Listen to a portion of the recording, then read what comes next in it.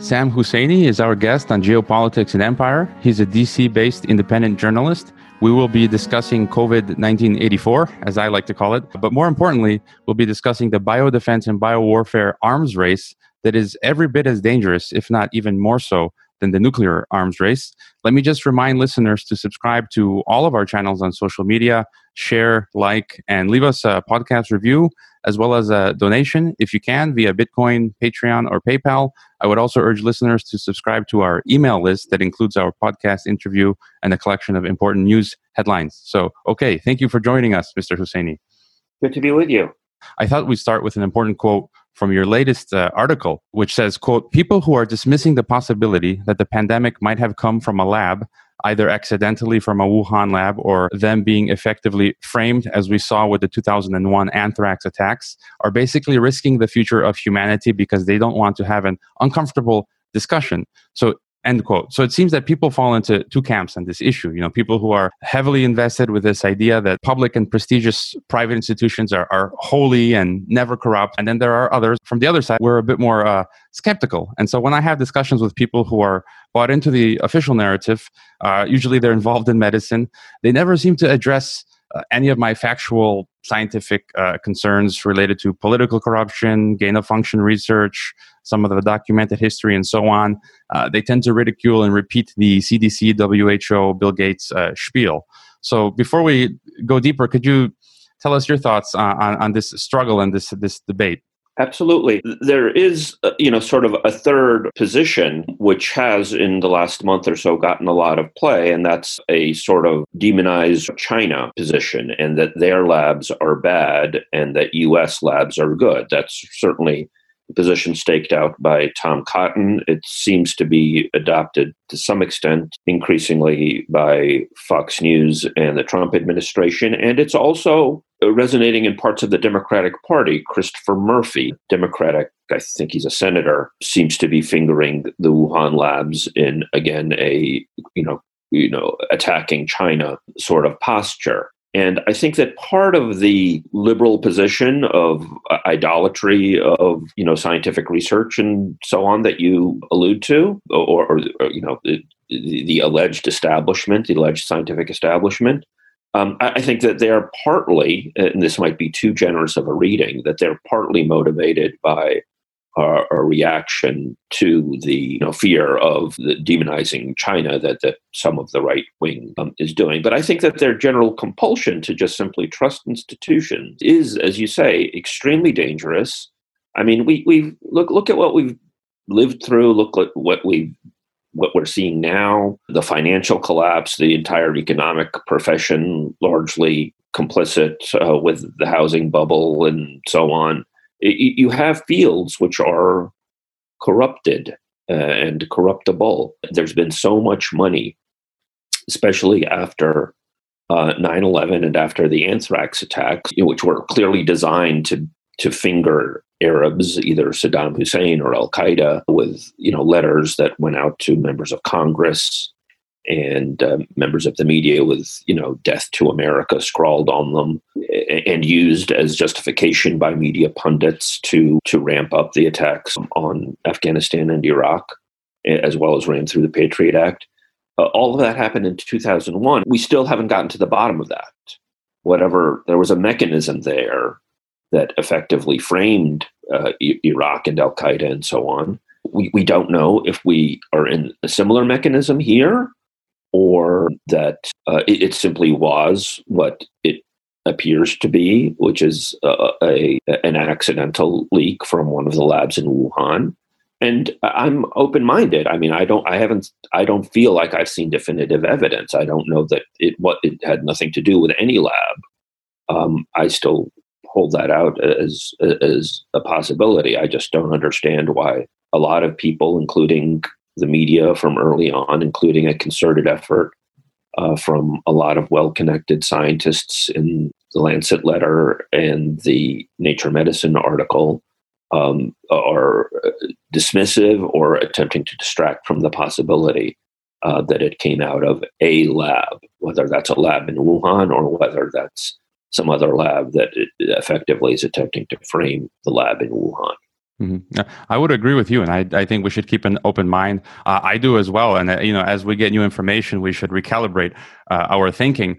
I'm from the evidence we've seen so far. I mean, my opinion is I think it did come from a lab, but again, which one? That's a difficult question to answer. We've discovered, I think it has been reported lately, that Anthony Fauci and the NIH may have violated a moratorium on gain of function research. I think it was in 2014.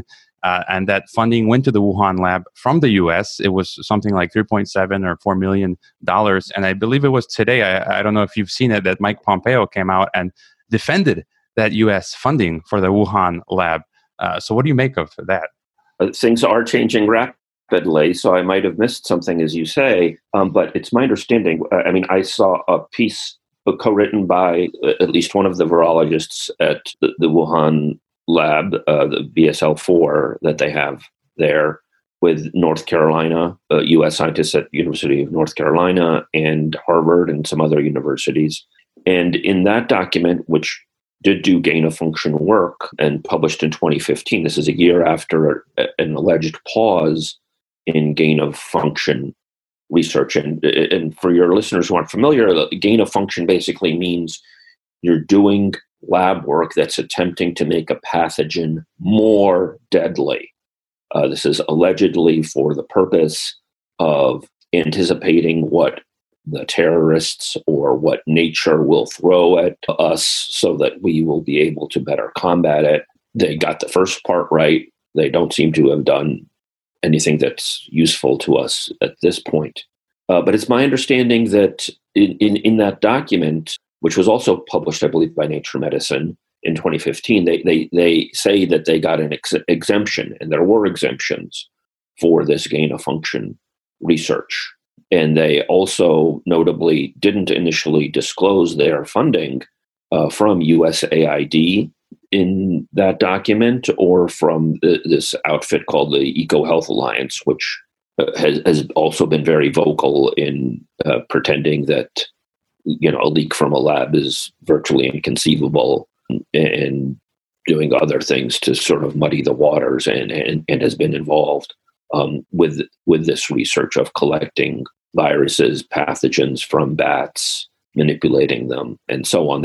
One of their president was on Democracy Now! And was just given a total puff interview.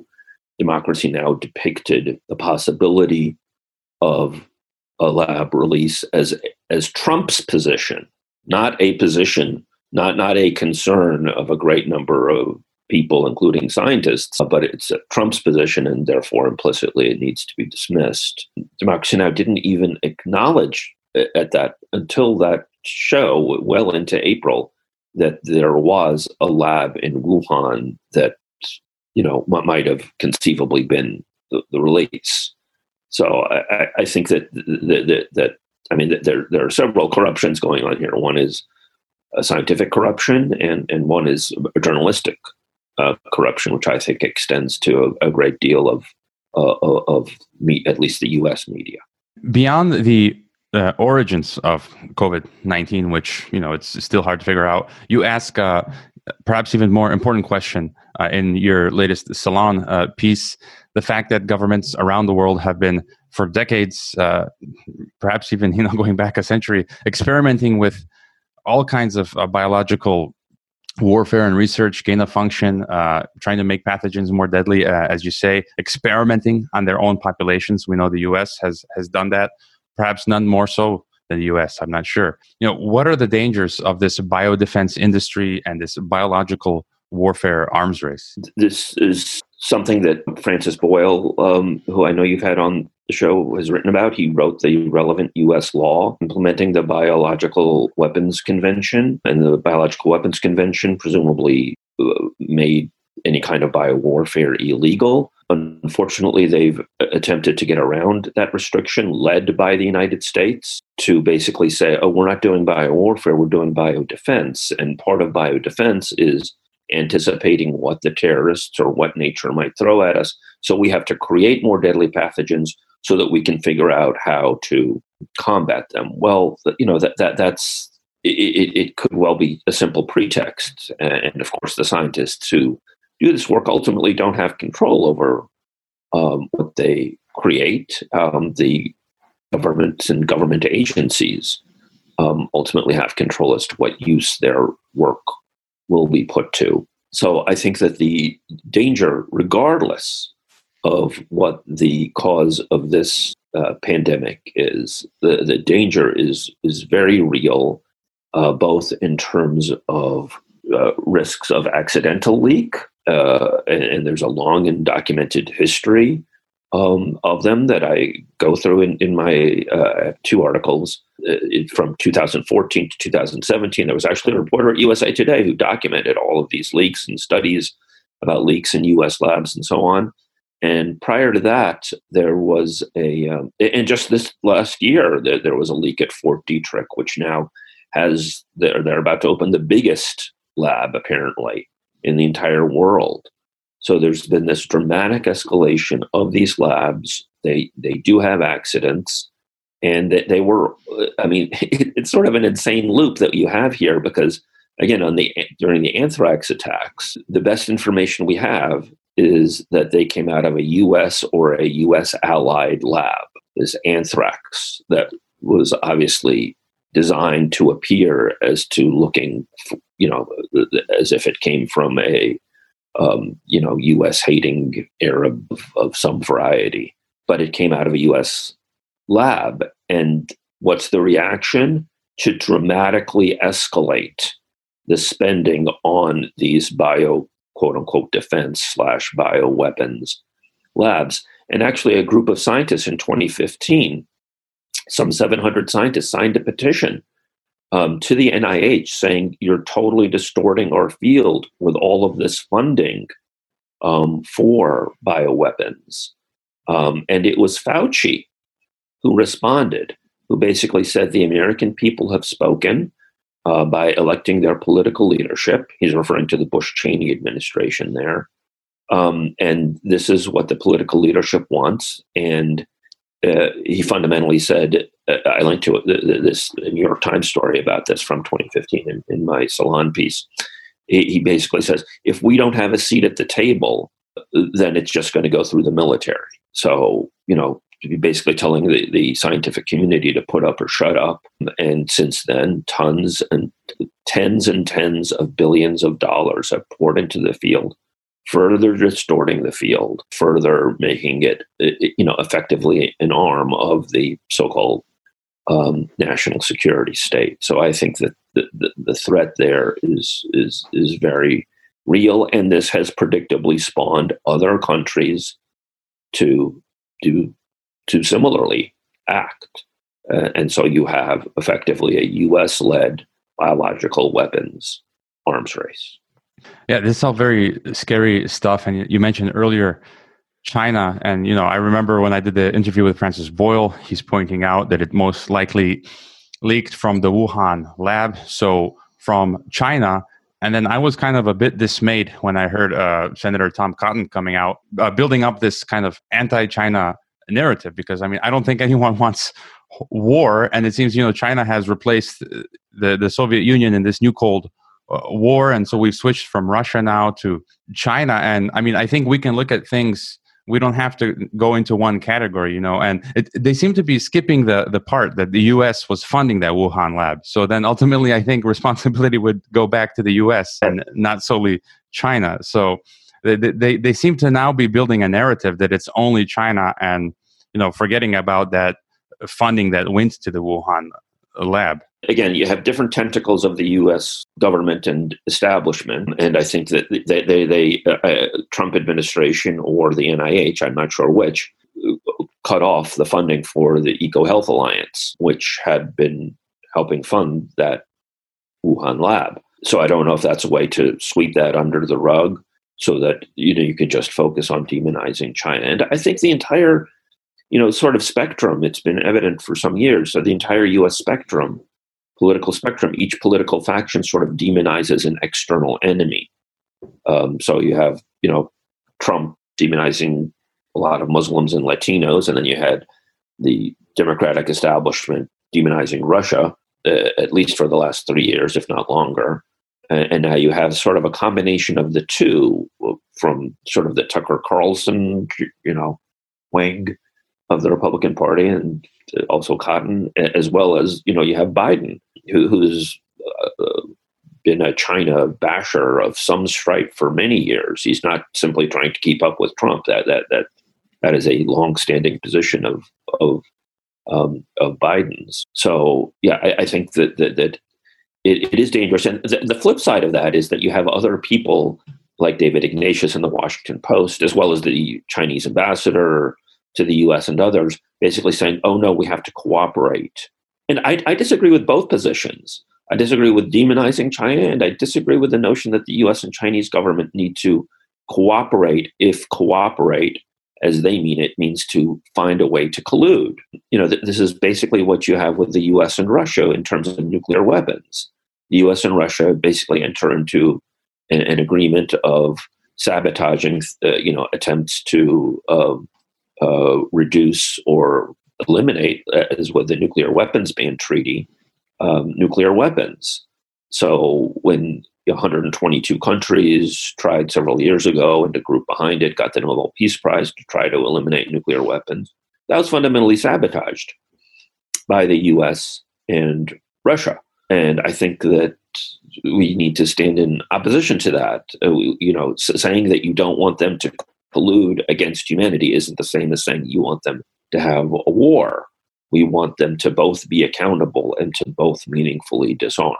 One of my last questions was related to censorship, and you've written about on your website, husseini.posthaven.com. You've written about, you attend public briefings and events, and you give hard questions to public officials, and they don't like taking your questions. I think you've written how they avoid you. And I think you were, if I'm not mistaken, you attended that meeting and you were kicked out, if it was, I think, in Helsinki. So can you speak a little bit about your experience in trying to ask these public officials questions and being censored or criticized? Right. Well, I was just thinking about that because that was related to the nuclear weapons ban treaty. That was I went to Helsinki, covered it for The Nation magazine, and attempted to ask Trump and Putin about nuclear weapons ban treaty, why they were standing in the way of these 122 countries trying to ban nuclear weapons. And, how am I going to get a question in when you have a ton of room full of media? So I had a little sign that said nuclear weapons ban. And I thought that, I stood a chance if I held up the sign of Trump or Putin, sort of impulsively calling on me. And that's not how it went down. They ended up, seeing that I had a sign and literally dragging me out of the hall. And I was locked up for 6 hours until the media centers closed at around midnight Helsinki time, so that effectively I couldn't get my message out. And sometimes I do get a question. And for example, at the now shuttered National Press Club on February 11th, I asked the CDC about the Wuhan lab, and they said no, it's of animal origin. And then I said, well, those two things aren't necessarily mutually exclusive. That is, and audio of this is on my website as well. I said, those two things aren't mutually exclusive, are they? Because you could have it of animal origin, but the lab could have collected it from these bat caves that people have pointed to, which are 1,000 miles away from Wuhan, where the outbreak happened and where the labs are. So those two things aren't mutually exclusive, and they wouldn't answer that. And I thought that was very interesting. I think you can learn a lot from what they don't answer. So I think that both restricting and taming media from answering tough questions, the fact that so-called independent media has become so timid.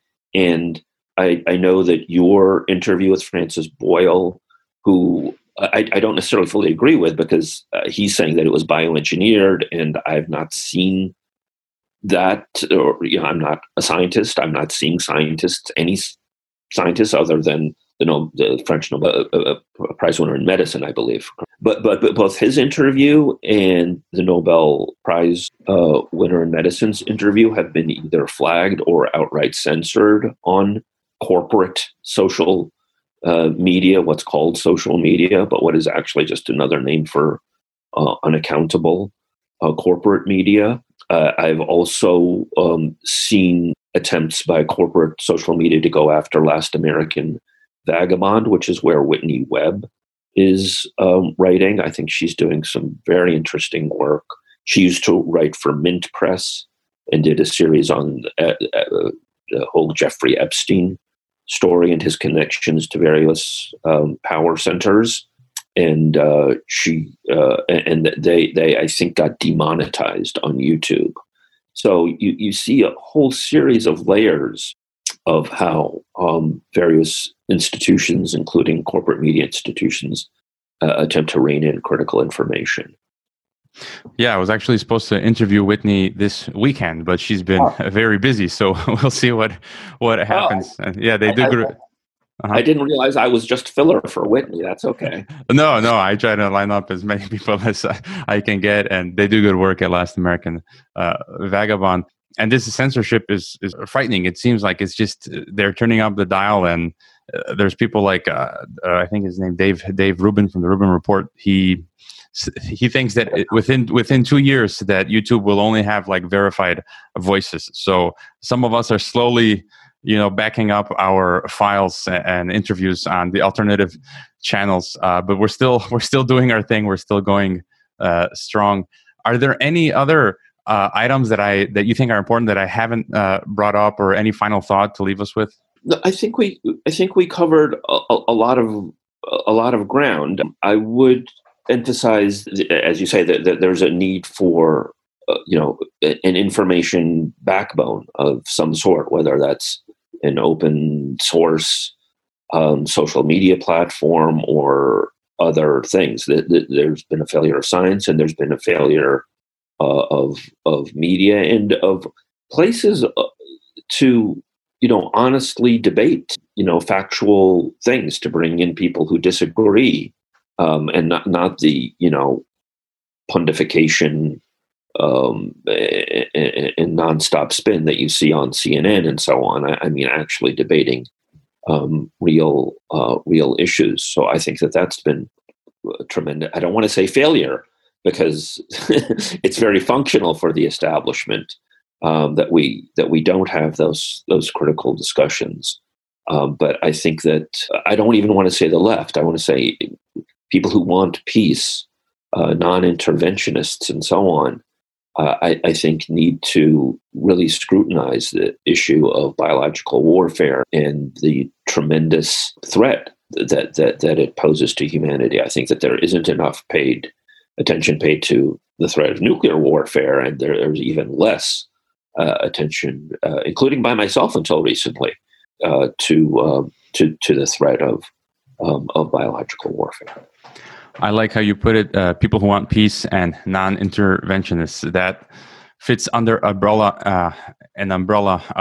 wide variety of people.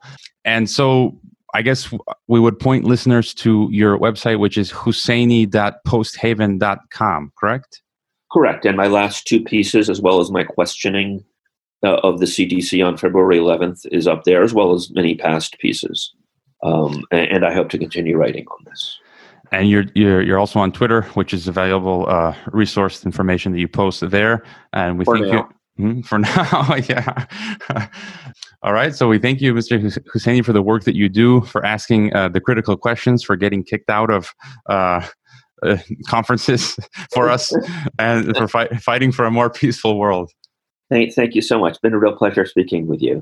I hope you enjoyed this Geopolitics and Empire podcast and interview. I would like to remind you that our website is geopoliticsandempire.com, and you can sign up for our mailing list that goes out each weekend with the latest podcast and a long collection of important news headlines. It's good to sign up for the newsletter in case we experience censorship and deplatforming. You can help the Geopolitics and Empire podcast by subscribing to and interacting with all of our channels such as YouTube, Twitter, Facebook, Gab, Minds, and Steemit. You can also help us by leaving a rating and review on your favorite podcast platforms such as iTunes, Castbox, Stitcher, Spreaker, and so on. Finally, if you value our work and our mission and would like to see us continue interviewing experts from across the political spectrum, please consider leaving a one-time donation via PayPal or Bitcoin or becoming a regular monthly supporter on our Patreon. All the links can be found on geopoliticsandempire.com. Thanks for listening.